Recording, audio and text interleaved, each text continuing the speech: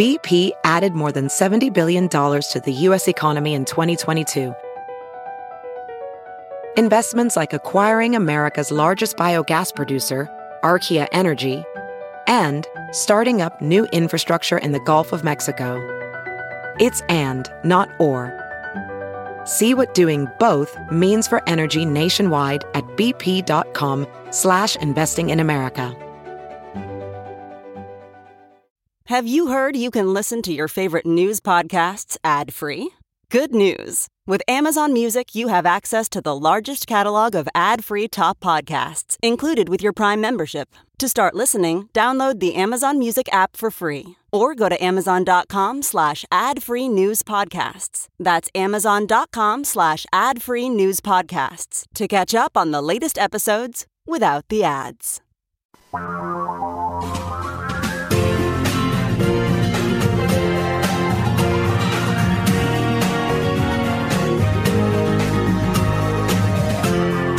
This is the Thom Hartmann Program. Well, greetings, my friends, patriots, lovers of democracy, truth and justice, believers in peace, freedom, and the American way. Thom Hartmann here with you.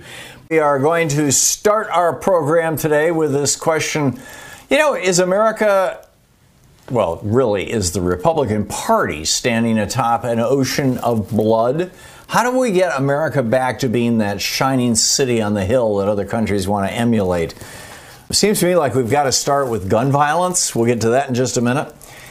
Debbie Hines is going to drop by, our legal analyst and former Assistant Attorney General for the state of Maryland, and, lawyer and all that sort of thing. And she's going to be giving us a wrap-up.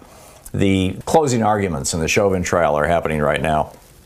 I wanted to just start out with basically, my rant from Hartmann Report this morning, which, I really think that this is who we are. And it's a real tragedy that the Republican Party over 40 years has reshaped America. We no longer trust our government. We no longer are one for all and all for one. We're no longer, my brother's keeper kind of thing. We no longer care for each other or take care of each other. Instead, we've been infected with this bizarre libertarian notion of, freedom and individual liberty and all this kind of stuff, which basically is code for, the billionaires feed us this stuff, right? And it's basically code for don't raise my taxes if I'm a billionaire. And it's killing us. And probably the best example of how it's killing us now is guns. Ronald Reagan plagiarized John Kennedy, who quoted John Winthrop, one of the Pilgrim founders, as I recall, who talked about America being that idealistic city on a hill. And then Reagan added the word shining to it. I think that we could now change that word to armed encampment. We're no longer a city on a hill. We are a fortress, with guns sticking out everywhere. In fact, Republicans in the House, the Texas House of Representatives, just passed a so-called constitutional carry law that would allow anyone over 21 to carry a weapon, hidden or not, concealed or not, permit or not, experienced or not. Democrats tried to introduce a rider that said, okay, fine, everybody can carry a gun unless they're a domestic terrorist or unless they're a white supremacist or unless they've engaged in domestic violence. And the Republicans voted that down. I mean, this is how bizarre it's gotten. The whole city on a hill thing used to be that, when John Kennedy used that phrase, it was, we are what other countries want to be. We are what they want to emulate. And isn't that a marvelous thing? I mean, isn't that how it should be? But tragically, apparently, there are countries that want to emulate us. Jair Bolsonaro, the strongman fascist who runs Brazil, has said, we need to be just like America. We're number 2 in COVID deaths. We don't do squat about COVID. Hey, just get back to work, buddy. And so that's going on. And now with guns, he's saying he wants Brazil to be just like America. He wants everybody to have a gun. You know, an armed society is a polite society, don't you know? Right. Last week in Indianapolis, we had another mass shooter. I mean, we've had 147 mass shootings now since the beginning of this year. That's a 73% increase over the previous year. And the one in Indianapolis, his mother had contacted the police and said that she was pretty sure he was going to commit suicide by cop. They came by the house and they took away his shotgun. What did he do? He went out and bought a couple of high-powered assault weapons. I mean, it's America. You want a gun, you can get a gun. Right? It's just that simple. Even if you live someplace where you can't get a gun, you just drive 20 miles. It's no, I mean, this is the problem Chicago has. All these folks in Chicago, yeah, there's gun laws in Chicago, and you hear these right-wingers going, well, the gun laws in Chicago aren't doing much good. Well, you go right to the edge of Chicago, which is the border with Indiana. You cross the border, and what do you see? Literally blocks filled with gun shops. And some of them, and regular gun, events, gun open-air shows, selling opportunities. And, where they don't have to do background checks or anything. Psychologists are now referring to our gun deaths, 147 mass shootings now in the first, 4 months of the year? They're referring to this as a contagion. And you've got Lauren Boebert, with all of her wisdom and training, saying that, Anthony Fauci is calling this a public health emergency. What do guns have to do with public health? Well, it's one of the leading causes of death in America. That is public health. Meanwhile, Joe Biden, President Biden and the Democrats, they just proposed legislation. I mean, there's literally legislation. I don't recall if it has passed the House yet or if it's supposed to this week, that would limit magazines to 10 rounds. I mean, how many rounds do you need to take down a deer? If you're shooting ducks, you can only use 3. It's about sportsmanship, right?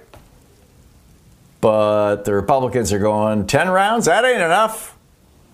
You might need 100 rounds. After all, if you got to take down your tyrannical government because that government is trying to give health care to everybody and pay off student debts and raise taxes on billionaires, we can't have tyranny like that. You got to have 100-round guns. For the 18 years I've been doing this show, I have been saying that at the very least, as a starting point, something every American can understand and isn't going to confuse anybody, is let's get the DMV involved. Let's just register guns, license guns or gun owners, and insure gun owners the same way we do cars. And you've heard this rant enough times that I'm not even going to repeat it here. But Stephen Colbert came out and said this over the weekend. He said, why don't you just license cars, guns like cars? And, hopefully more celebrities will get with the program and say, hey, yeah, that makes a lot of sense. Let's do that. I mean, this is nowhere near as draconian as what Australia and most of Europe have done. But it's a start, and it's a start that every American could understand. Our country was created on a set of values and ideals. Obviously, we didn't act them out. We fought a civil war over those values and ideals. We've been fighting a cold civil war ever since. But hey, every century we get a little bit better. And I think, frankly, every generation we get a little bit better. I think it's time to recapture John Kennedy's idealism and make America a shining city on a hill that countries want to emulate, not because we're covered in blood, but because we're leading the world in positive things like education or health care or science. Mark in Valley, Washington. Hey, Mark, what's on your mind today? I got to preface this. First, I don't disagree that we need to do something about the gun violence, and I'm all for total background checks. But I disagree with the liability insurance because, first off, government and industry work together for political outcomes that they want. And the fastest way you can make guns, not illegal, just unattainable, is by get the insurance company in collusion over time to make the liability insurance so expensive you can't afford them. Yeah. I mean, that's what happens with cars, Mark. I mean, if you get 3 DUIs, you're going to suddenly discover that your car insurance isn't $300 a year anymore. Let's right now, if you own a pit bull, you can't get homeowners insurance in some places because other people who are careless with their dogs or brutal with their dogs have let pit bulls get a bad rap. So there's plenty of places right now where you could have done nothing wrong, but just because you own a pit bull, you can't get homeowners, and they could do the exact same thing with guns. Yeah, and that's bad because why? I mean, pit bulls actually do kill people every year. They could make it to where people like me can't afford to own a gun because of the liability insurance, which basically takes away my right to own a gun. And it is so vitally important to you to own a gun because why? Because I live in Redneckville that's full of white supremacists and neo-Nazis. I live 38 miles north of Spokane, Washington. I'm in the heart of Trump country where these people have their live round practice areas. Yeah, I need a gun. There's nuts out here. So then don't do the things that would cause an insurance company to say that you're a risk. You're missing my point. No, I think I'm making your point. And the insurance company, if the government and the insurance companies decide they want to get rid of a certain class of guns or get rid of guns entirely, they can collude to raise the liability on all guns to where the average person cannot afford one. And that's my only reason why I don't agree with your liability insurance on guns. I get that, Mark, but it seems to me that you're creating a giant hypothetical here, and I see no evidence of that hypothetical being used one that anywhere. I've seen.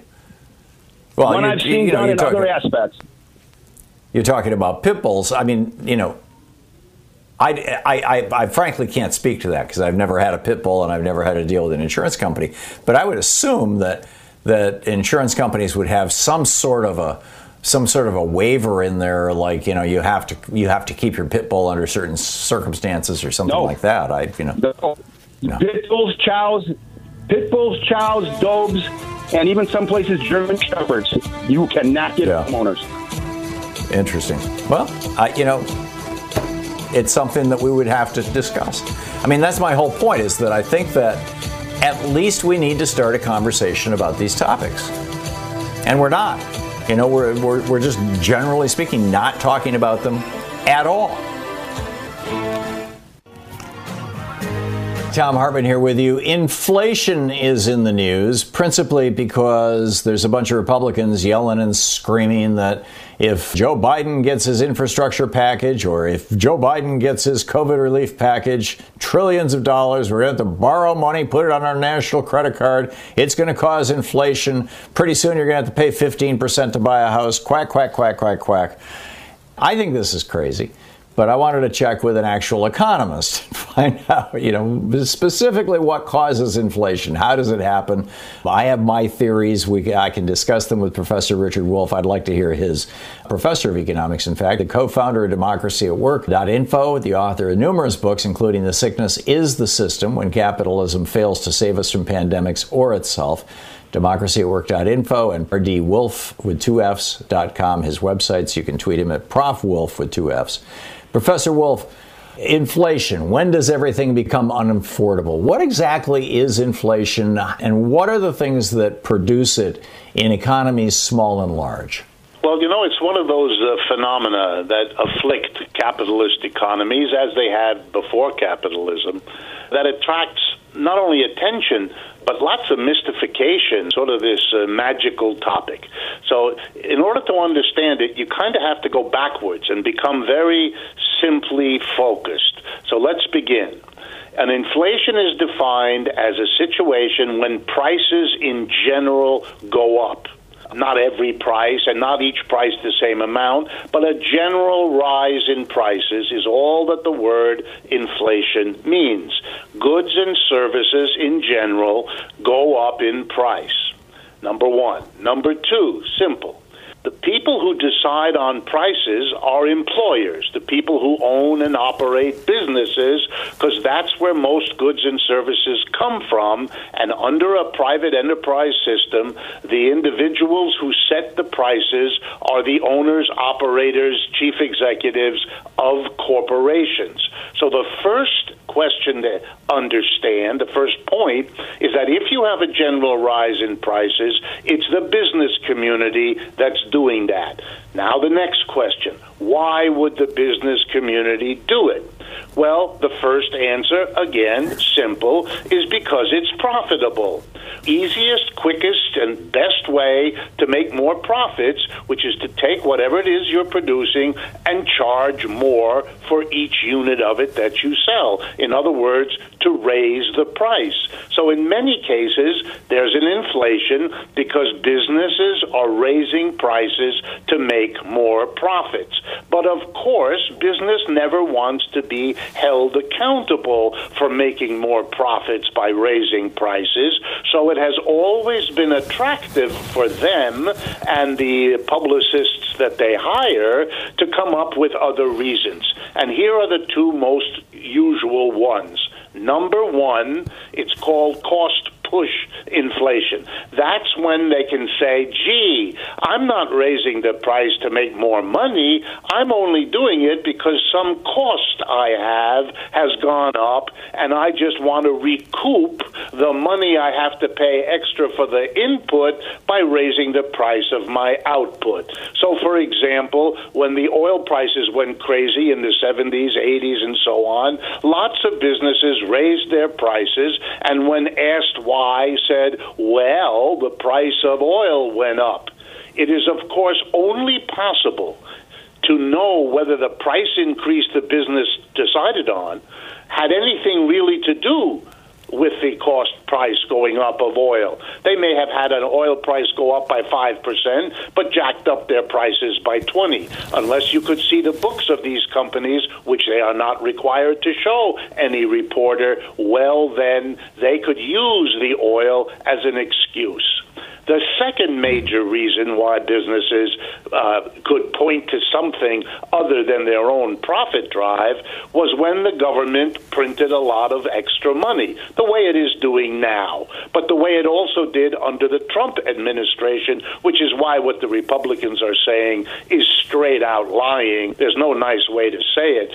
Yes, when the government prints a lot more money and people have a lot more money in their hands, then it's possible for businesses to jack up prices because people have the money to pay, and so you can say there's some contribution being made by government printing. But I can give you 100 examples in the history of the last 200 years of capitalism where governments have printed money and it has not produced a great inflation.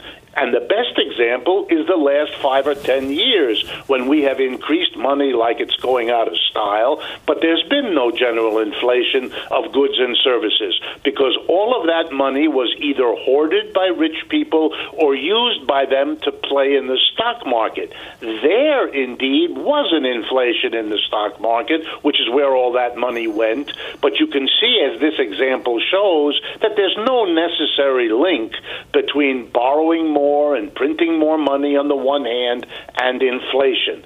The easiest way to remember is inflation is something that businesses do, and when they give you a reason why they're doing it, keep in mind that they want to keep you away from understanding that profit drives that decision. Perhaps my understanding of this is incomplete. My understanding is that when the Fed creates money, they're literally creating money.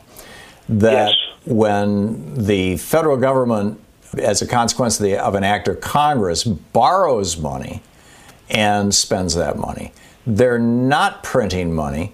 They are merely borrowing money. I'm buying treasury bills. I'm loaning money to the Fed. The Fed is using that loaned money. And if that's not printing money, I don't see where all these Republicans get so hysterical about, oh, the Fed is going to have to borrow money, not the Fed, the Treasury Department is going to have to borrow more money. Our national debt is going up. That's going to produce inflation. What am I missing? Is there a relationship between inflation and national debt?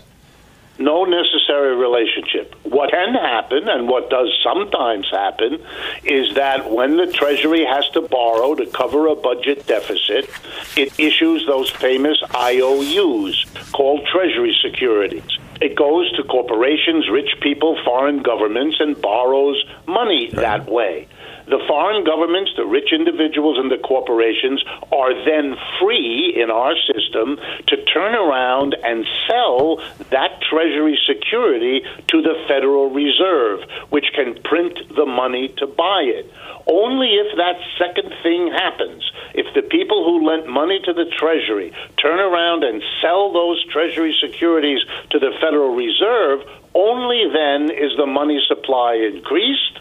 And then it depends on what is done by the rich people, corporations, and foreign governments with the money. If they hold on to it, or if they use it to speculate in the stock market, there will be no inflation of goods and services, and that's exactly what has happened over the last 5 or 10 years. So all this hand-wringing about inflation by these Republican senators who are freaked out about the infrastructure spending is just based in nothing? Absolutely. Their problem is they have to oppose the Democrats. Part of what we have was a monopoly of two parties. Whatever the one party does, the other one has to say something else. They may be afraid that eventually there'll be a tax on corporations and the rich to pay for all this spending, so they'd rather not have the spending. But the stuff about inflation is pure make-believe to give their opposition the appearance of having some national well-being at its core. This is the Thom Hartmann Program. Got it. Thank you so much, Professor. You're very welcome, Tom. Great talking with you as always.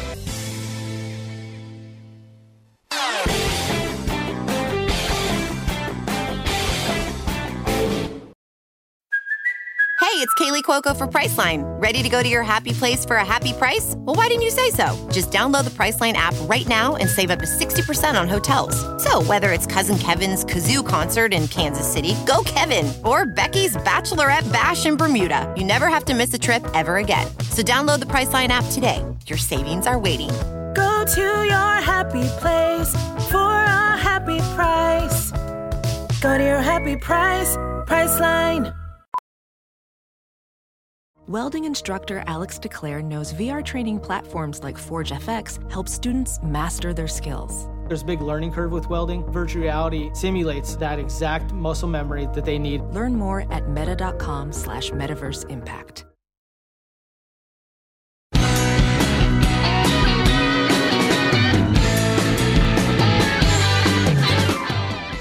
Bob in Chula Vista, San Diego, California. Hey, Bob, what's up? I just really enjoy your show. Just wanted to ask you, given the dark times that we've been through, what gives you, from a progressive standpoint, hope for a better future for our younger generation? There are a whole bunch of things that give me hope, Bob. Number one, we've got a whole younger generation coming up who have rejected the indoctrination of Reaganism and all the stuff that preceded it that so many of us were subjected to throughout our lives, that even allowed for people like Bill Clinton and Barack Obama to basically continue the neoliberal line, we've got to worry about deficits and we got to worry about Republicans and we got to cut taxes and all this kind of BS. There's a whole generation looking at that going, that's nuts. Healthcare should be a right for everybody. Education should be a right for everybody. We're the only country in the world where people go into debt to go to college. We're the only country in the world where people go into debt if they get sick. 500,000 people a year in the United States declare bankruptcy because somebody got sick. And with COVID now, it's exploding those numbers.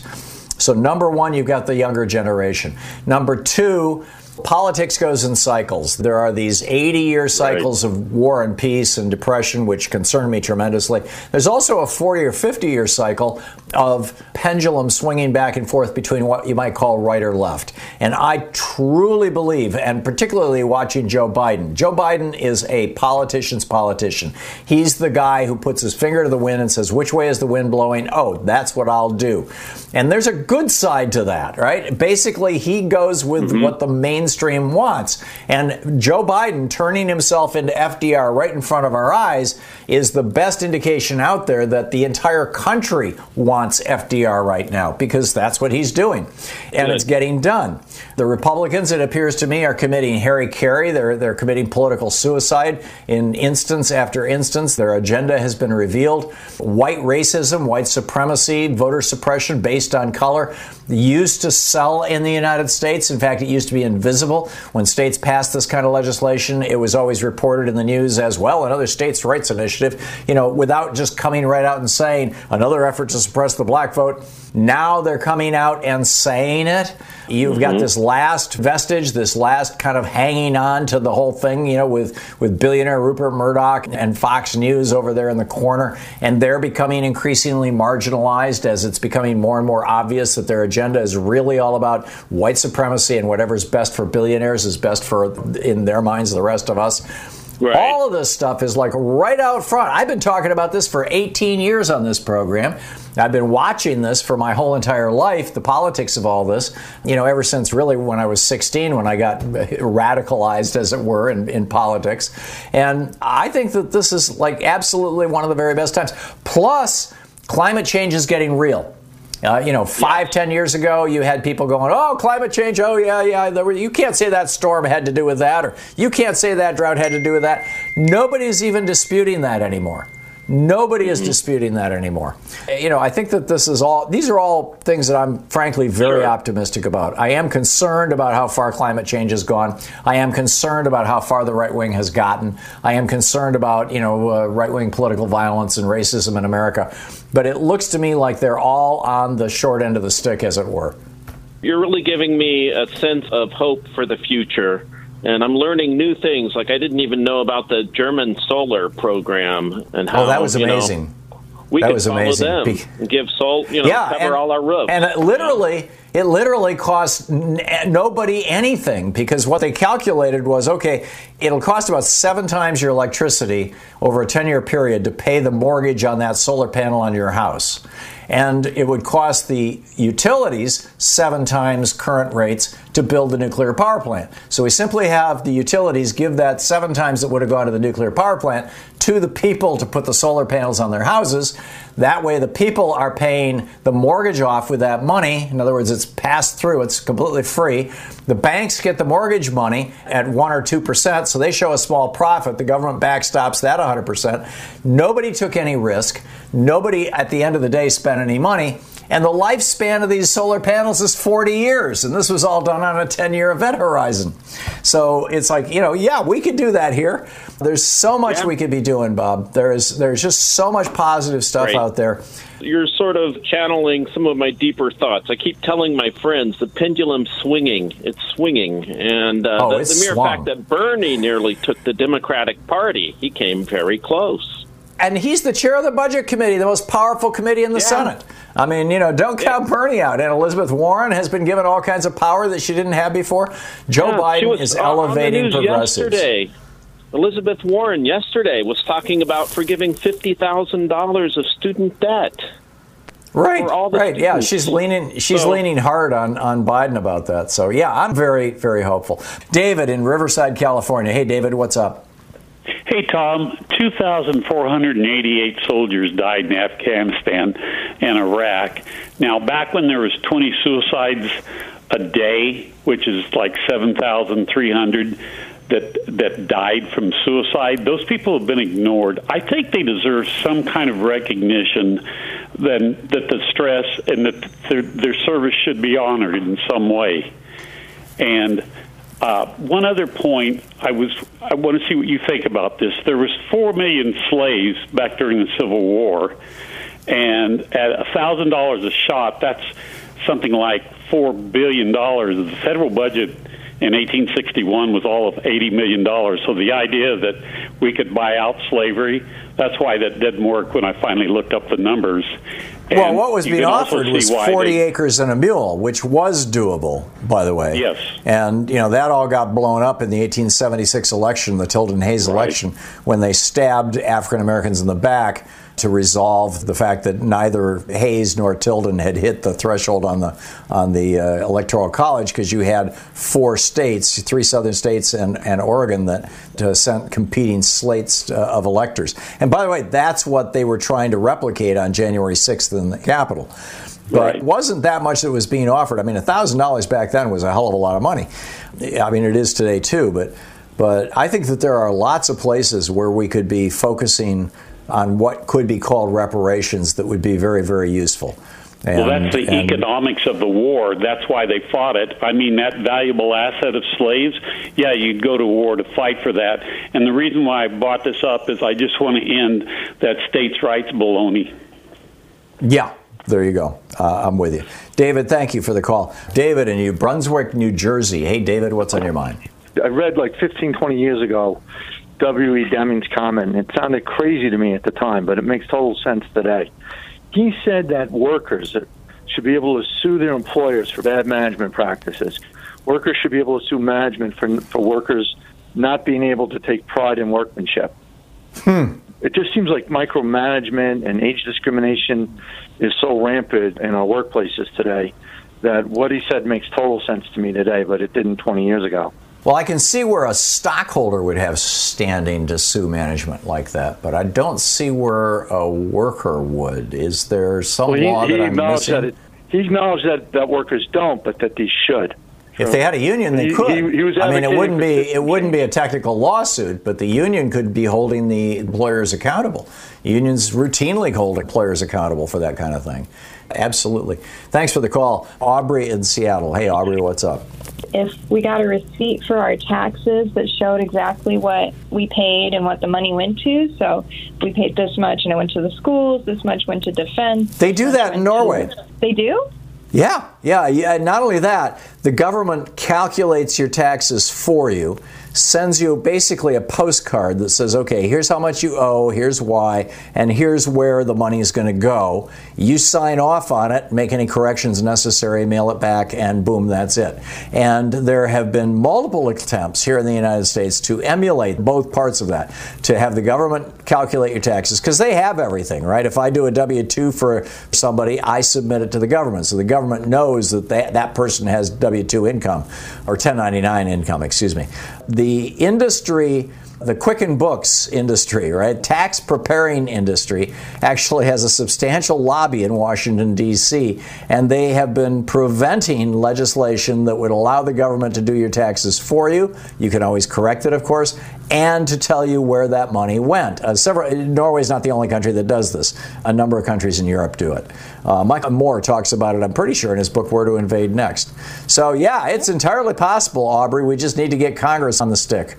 Yeah, I think that would be so awesome, because I just hear, Republicans saying that, it's just a waste and, they don't know where it's going and it's, et cetera. Yeah. Just complaining about it. It's crazy. Nice to know where it's going.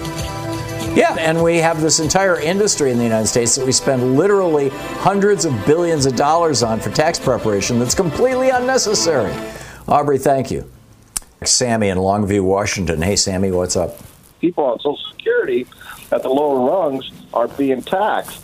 Well, the last year we've had millions and millions of people unemployed, and nobody ever mentions that unemployment is taxable income. Prior to Ronald Reagan, it was never taxed.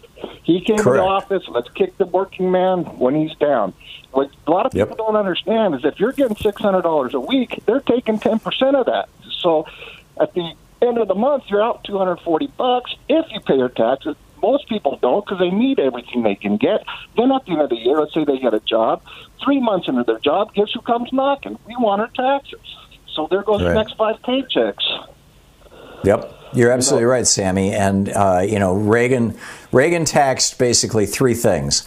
He taxed Social Security income, which is nuts. He taxed unemployment income, which, as you point out, is kicking people when they're down.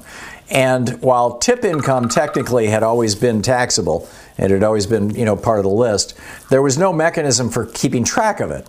And so, 99.9% of tip income never got reported.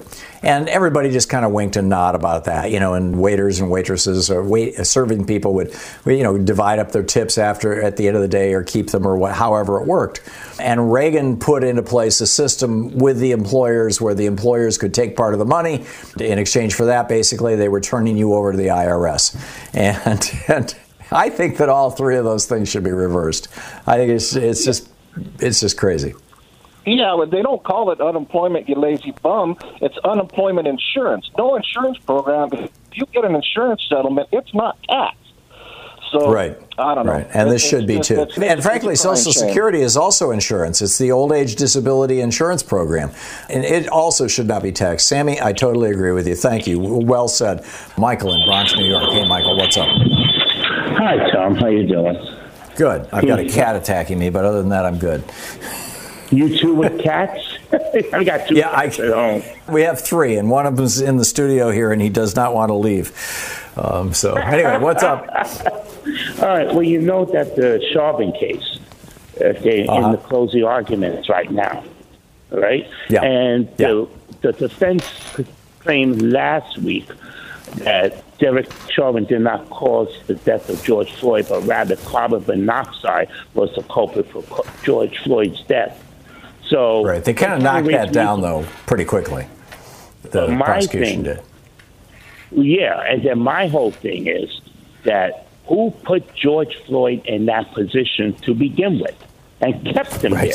It was it was defendant Chauvin and the other cops. I would strongly encourage the prosecution to raise that up, even in their rebuttal, because I know that the defense is going to keep coming up with this excuse, that excuse. As far as I'm concerned, they backed themselves up in the corner with that thing of carbon monoxide. It's either it was the knee to the neck and throat, or the poor guy, if it was carbon monoxide involved, was smothered by it because of those four guys. I think unless there's a real ringer on the jury, this is going to be a major conviction. It's going to be a blowout conviction. I'm thinking the same. I'm thinking the same thing, either conviction or a hung jury. But I would encourage everybody to be very careful and stay safe, because I also hear right-wing punditry saying, oh, there's going to be protests, there's going to be riots in anticipation of an acquittal. Nobody's saying there's be an acquittal. We don't know how this jury will respond. But when you think back to January 6th of this year, the insurrectionists, which hundreds and thousands of them are still on the loose, they will likely protest a conviction, because conviction goes against the Trumpism about police brutality and how Trump is on record encouraging all that stuff.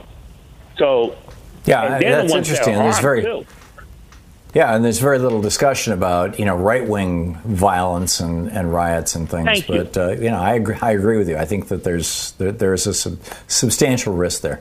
Michael, thank you for the call. Brian in Anaheim, California. Hey, Brian, what's up? Hey, Tom. Let me tell you really quick. First, I am loving being a Patreon. I love the members only videos. I love the 3-hour podcast. It is the best $10 a month I spend, and I would highly recommend that to anyone listening. I could not agree with you more that we need to take off the kid gloves and start using words like dangerous to describe the GOP. And I would argue that, in a manner of speaking, one of the things that makes them the most dangerous is that they are against democracy. Voter suppression, gerrymandering, fighting to keep the Electoral College in place versus having a national popular vote, fighting to keep the filibuster in place. And I don't believe it's an unfair exaggeration to say that where the GOP is taking us is a slippery slope to dictatorship. And I think we should use the Democratic bully pulpit to be hammering very concise, pointed messages. And I would say that needs to be one of the primary frames. What do you think?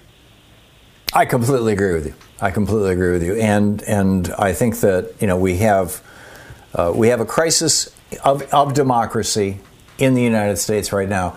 It's nothing new. I mean, it used to be how many jelly beans are in this jar, or recite the Constitution backwards, stuff like that.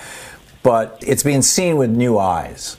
It's being seen in a different way. It's being seen in an awakened way. And I just, I realize that the Republicans think that their salvation is going to be if they can just stop people from voting, make it hard for people to vote. I think it's going to blow up in their face. I think even more people are going to show up to vote specifically because of all these efforts at suppression. Brian, thanks for the call. Ron in Chicago. Hey, Ron, what's up? Yes. In Chicago yesterday afternoon, a man drove his 7-year-old daughter to a McDonald's, and while waiting in line at the drive-thru, shots rang out, and the 7-year-old girl was shot 6 times. And this isn't even news. Oh, my. Yeah. It's just... and also the state of Indiana has the red flag laws about people who are, at risk. And the shooter at the Federal Express, he still was able to get a gun. So I don't know how that... Yeah. We can't solve these problems regionally. Sort of you can. I mean, in the Northeast, you've got enough states that all have very similar gun laws that it dramatically reduces gun crime in New York, New Jersey, Connecticut, Rhode Island, that area. But in the Midwest, no, you can't do it regionally. We've got to have national solutions, and I think we start out by getting weapons of war off the streets. Ron, thank you for the call. Andrea in Las Vegas. Hey, Andrea, last minute before the break here. Yes, I have a comment about the mass shooting. So what we need to dial in on, and you talk about it a little bit, Tom, but you don't really specify. You have a psychologist that goes on your show. You guys need to dial in on the men. It's men doing it. And a lot of women are taking up the responsibility. It's enough's enough. Men out there, if you're listening, you guys need to get together with other men and talk about this. And you do the psychology on it, because it's all men. Something has to be addressed with that, even in the legislation. It has to be, because it's maybe one woman did it. She had some domestic issue, but she went after the boyfriend. These men are going after everybody. There's something, the psychology there is something is really off, and it has to be addressed like I'm saying right now. Not like, he's black or he's white. He's a man. No, I get it. And which raises the question, to what extent is this cultural indoctrination of men, and to what extent is this simply testosterone is the most dangerous drug on earth? I believe it's both, but I don't know how to weight those two things, and I'm not sure that anybody's done the really good research that's necessary on that. But you're absolutely right, and the men are out there. Andrea, thank you for the call. How would you solve our gun problem in the United States? Got any solutions? You're listening to Thom Hartmann. Visit ThomHartmann.com for audio and video archives. Or for that matter, our political problem. Debbie Hines is going to drop by the way, and give us an update on the Chauvin trial in just a few minutes. Welding instructor Alex DeClaire knows firsthand how VR training platforms like ForgeFX can help meet the demand for skilled workers. Anywhere you go look, there's going to be a shortage of welders. VR training can help welding students learn the skills they need to begin and advance in their career. The beauty of virtual reality is it simulates that exact muscle memory that they need. Explore more stories like Alex's at meta.com/metaverseimpact. As you write your life story, you're far from finished. Are you looking to close the book on your job? Maybe turn a page in your career? Be continued at the Georgetown University School of Continuing Studies. Our professional master's degrees and certificates are designed to meet you where you are and take you where you want to go. At Georgetown SCS, the learning never stops, and neither do you. Write your next chapter. Be continued at scs.georgetown.edu/podcast. Today we're reading from Our Women on the Ground, essays by Arab women reporting from the Arab world. And this is from the introduction by Sahafia. When I first visited Raqqa, Hassan's Facebook page in 2014, I think it's Rakia Hassan, in 2014, I was struck by her profile photo. The Syrian woman had paired a black hijab with a figure-hugging top that was embroidered with gold sequins. Her eyebrows were impeccably groomed, and bronzer contoured her cheekbones. It was a daring look, considering that she lived in Raqqa, the northern Syrian city that was, at the time, controlled by the most brutal Islamist group in the world. Most striking, though, was the defiant expression on Rakia's face, a defiance reflected in each one of her Facebook posts. Everything about the petite woman screamed, "I am here and I will not be silenced." Rakia was a Sahafia, a woman journalist, who secretly reported on the crimes of ISIS from inside Raqqa. But she was no ordinary reporter, at least by mainstream media standards. The 31-year-old of Kurdish descent wasn't employed by a major news outlet. She never had a byline or a dateline and was never trained to cover warfare. She hadn't conducted any interviews, and she certainly wasn't impartial. She participated in anti-government protests and openly criticized Syrian President Bashar al-Assad. Online, Rakia was fearless, even though vocal opponents of ISIS were often swiftly executed. The citizen Sahafia wrote in chilling detail under a pen name, Nisan Ibrahim, about the atrocities the group was waging on the people of Raqqa. She shared her reports on Facebook, sometimes posting several times a day. As Rakia amassed a large social media following, her friends advised her to take down the photos of herself that were viewable to the public to protect her identity, but she refused. A philosophy graduate at the University of Aleppo, Rakia was known for the personal, poetic, and somber tone of her social media posts, which were always written in Arabic. She wavered between reporting what she'd witnessed and writing about how she felt. In December 2014, less than a year after ISIS declared Raqqa the capital of its caliphate, she posted the following: "In Syria, life and dignity have become two parallel lines that never meet." Rakia mostly referred to ISIS as Daesh, the acronym for Al-Dawa al-Islamiyya, the Islamic State of Iraq and Greater Syria, which has reportedly drawn the ire of some ISIS commanders as it strips the terror group's label of its reference to Islam. Daesh has closed all internet cafes in the countryside, and most likely in the city too, the citizen Sahafia wrote in June 2015. "Without the internet, we will lose our only way of communicating. Dear God, emigration is a loss of dignity and a form of humiliation, while staying here is hell. Dear God, where should we go?" What Rakia presented in her harrowing posts was an authentic account of the events unraveling on the ground in Raqqa. Those accounts came at a time when few Westerners could report from within Syria, but they nonetheless commanded the international journalistic narrative on the country from afar. One of Rakia's final posts on Facebook was also her most unsettling. "I'm in Raqqa and I've received death threats," she wrote on July 20th, 2015. "When ISIS soldiers arrest me and kill me, it will be okay, because while they will cut off my head, I'll still have dignity, which is better than living in humiliation." Shortly after that post, Rakia was abducted by ISIS and never heard from again. In January 2016, her brother received confirmation from the terror group that she had been murdered along with 5 other women. At the time of this writing, Rakia's body has not been returned to her family. Well before Rakia was killed, I wondered what her story was. Why did she turn to writing and citizen journalism, despite knowing that death would be a very likely outcome of her outspokenness? Why did she choose the pen name Nisan, which means April in Arabic? How did she reconcile the identity she presented online with what was expected of her at home or by the society she lived in? Much like Rakia, scores of women in or from the Arab world and broader Middle East have quietly and courageously risked their lives to write about the coming apart of their region. These women are fierce reporters who have helped shape the narratives of perhaps the most important moments in their homeland's modern history, a time of failed revolutions and violent warfare, widespread political and social upheaval, and the worst refugee crisis since the end of the Second World War. And yet, despite their access, expertise, and the obstacles they must overcome in order to do their jobs, they haven't received as much attention as their Western and often white male peers. Our Women on the Ground, this book, presents intimate and rarely heard accounts of what it's like for a woman to report on a region she hails from. The stories of the 19 Sahafiyat whose essays make up this collection are crucial, not only because they have contributed to our understanding of what is transpiring in some of the most dangerous countries and protracted conflicts in the world, but also because they intrepidly crush stereotypes of what it means to be an Arab or Middle Eastern woman today, especially in the era of U.S. President Donald Trump, the rise of populism, and the far right in Europe and elsewhere, and ISIS. Arab women are often misunderstood on multiple levels and by multiple groups. On one hand, an Arab woman may be victimized or pitied by outsiders who think her to be submissive, oppressed, or subjugated. She's occasionally boxed into one identity, whereby, for example, her Arab identity is incorrectly conflated with a Muslim one, and she is frequently exoticized or superficially celebrated.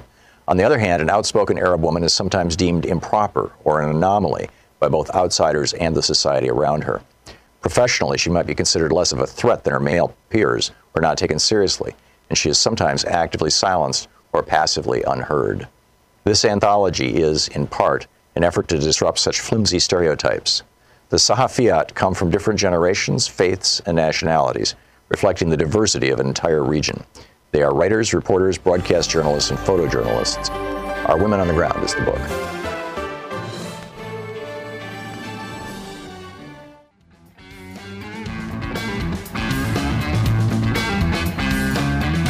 Well, let's check in with Debbie Hines. I am DebbieHines.com on the internet. I am Debbie Hines on Twitter. as well. Debbie, a trial lawyer, legal political commentator, former prosecutor, former assistant attorney general of the state of Maryland. Debbie, welcome back. What's going on in the Chauvin trial today? I see that the defense is making their argument. I only caught a little bit of the prosecution argument this morning, so bring us up to date. Okay, so we're almost ready to give the case to the jury. It's been over 3 weeks, over 35 witnesses, and here we are. So the prosecution, just so you know, the prosecution goes twice in any criminal case. They go once, as they've already done, and then the defense gives their closing, and then the prosecution speaks last, and that's because they have the burden of proof. So the first time that they were up at the bat speaking, you know, they started off, I think, in a really good way, making George Floyd human. They showed pictures of him growing up and his family, and just to create that this is what this is about. He's not on trial, but this is what we are seeking murder charges for this man. So they did a really good job of just starting that out as opposed to going, you know, directly into the law and second degree and manslaughter and everything. And then I think that what they wanted to just give the jury themes. And so the theme that they gave them, and this is almost verbatim, is what you saw happen, happened. I mean, meaning, don't let the defense come up here and tell you that, don't believe your lying eyes. His words were exactly, right. What you saw happen, happened. And so that's, you know, the first theme. And then one of the other interesting things that they came up with, from a prosecutor, we never do this, generally speaking. People always ask, well, why did someone do that? Why would they have murdered the person? Why did they commit that crime?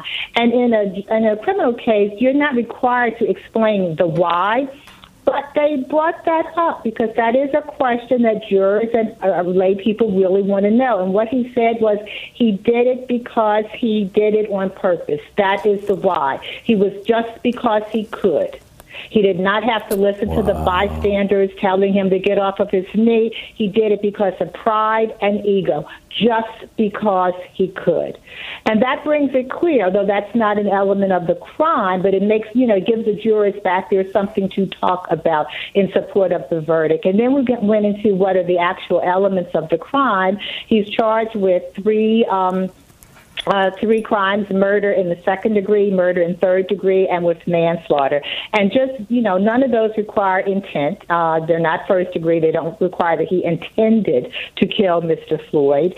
But second degree is the distinction is second degree is committing a felony. So the act that you did that caused the death of someone, you committed a felony. And the felony that's committed, or the state is alleging, was a third degree assault charge, which in Minnesota is a felony.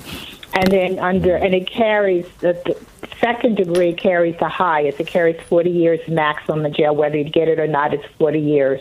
And then third degree manslaughter, the distinction is not a requirement of a felony having been committed to cause a person's death, but just the fact that you were callous, that you disregarded human life, and that substantially caused, you know, was a result of that person's death, substantially, whether in combination with anything else. And manslaughter, which is the lowest charge that they discussed, is really just negligence. I mean, you didn't intend to commit the person's life. You didn't do anything really bad, but you know, negligence was caused. So they got off the elements, but they basically let the jury know that it's up to you. I mean, but do not let the defense say you cannot believe what you saw happened. Right. Yeah, which the defense is no doubt going to try to do.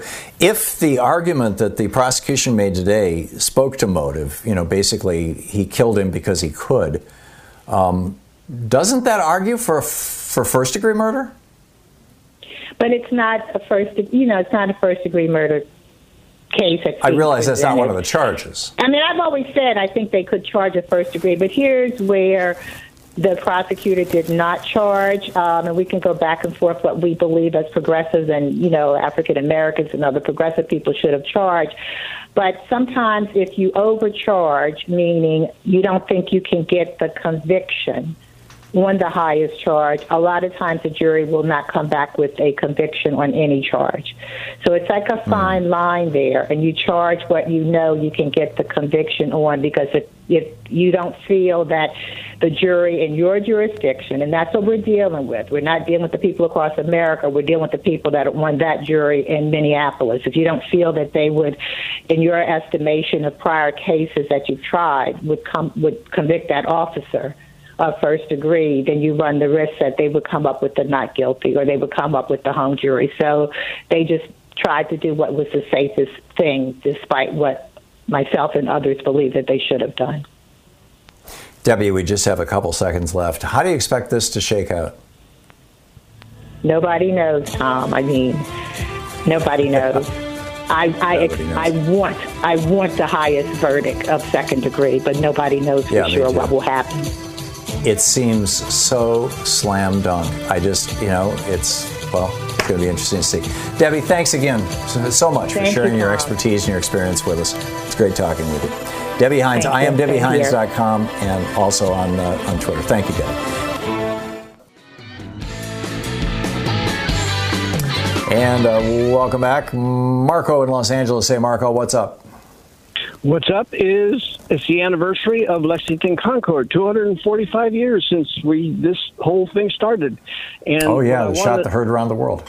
You got it. And I say we need another shot heard around the world, but how anybody's going at it is totally backwards. What we need is to determine common sense up to the 1700s. Common sense that came out of the 1700s, common sense in the 1800s, 1900s, 2000s, and common sense today.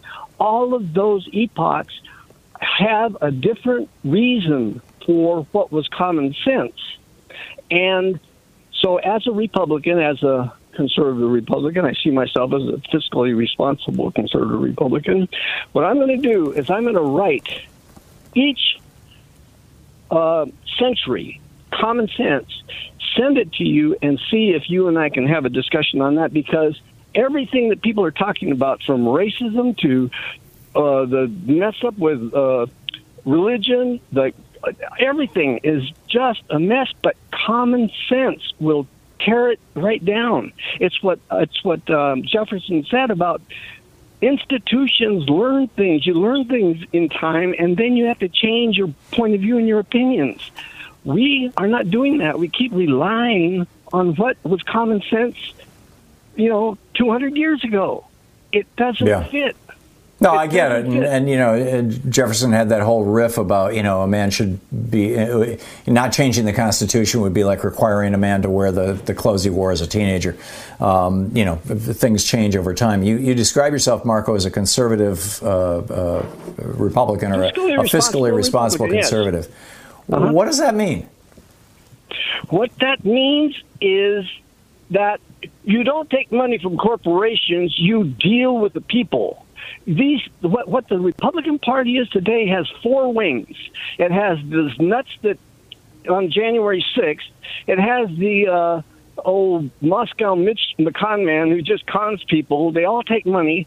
And the third wing is like Mitt Romney and Liz Cheney, who straddle things, and then there are the people in the DNC who also take money. It's all part of the Republican mess that we have.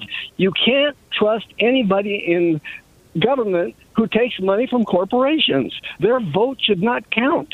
But we have to. I'm totally with you, but it was Republican appointees to the Supreme Court who ruled that in 76 and 78, and again in 2010 with Citizens United, that's not money anymore. That's free speech. Yes, but that's totally erroneous. We can prove that is totally. It's no common sense. So we agree on this, Marco. We completely agree on this. That money should not be speech. Corporations should not be people. But what is it that makes you say that you are, pick a topic: Social Security, Medicare, public education, public roads, taxation. What is the issue that causes you to say you're a Republican? Because all of that you just said, except for taxation, was what Thomas Paine said we should do back then. He promoted Medicare. He promoted, people having... Oh, the Social Security Administration published his booklet, Agrarian Justice, on their website. It's on their website right now. He proposed Social Security in 1779. But again, what makes you a Republican? The Republicans have fought against Social Security ever since 1935. But those aren't Republicans. Those are these shills, these corporate shills. You keep calling them Republicans. So you're trying to, so the same way that I call myself a Christian because I'm trying to reclaim the values of Christianity and the teachings of Jesus, even if I'm doubtful about his absolute divinity, which would cause most Christians to say I'm not a Christian. I'm trying to reclaim the word. You're trying to reclaim the word Republican? Is that right? Absolutely. As a person called about the Whig Party, the Republican Party started as the party to end slavery. It's Frederick Douglass. The whole thing is backed by females. Right. They were to end slavery. And so who was the pro-slavery? The Democrats. Nobody's calling them pro-slavery today. It's the Republicans who are pro-slavery. But they're all right. In 65, they changed roles. Yep, they sure did. So if the institutional Republican Party is now where the Democrats, the Dixiecrats, were prior to 65, in other words, in favor of segregation and in favor of blocking black people from voting, again, why would you call yourself a Republican? Do you think you can reform the party from within as a single person?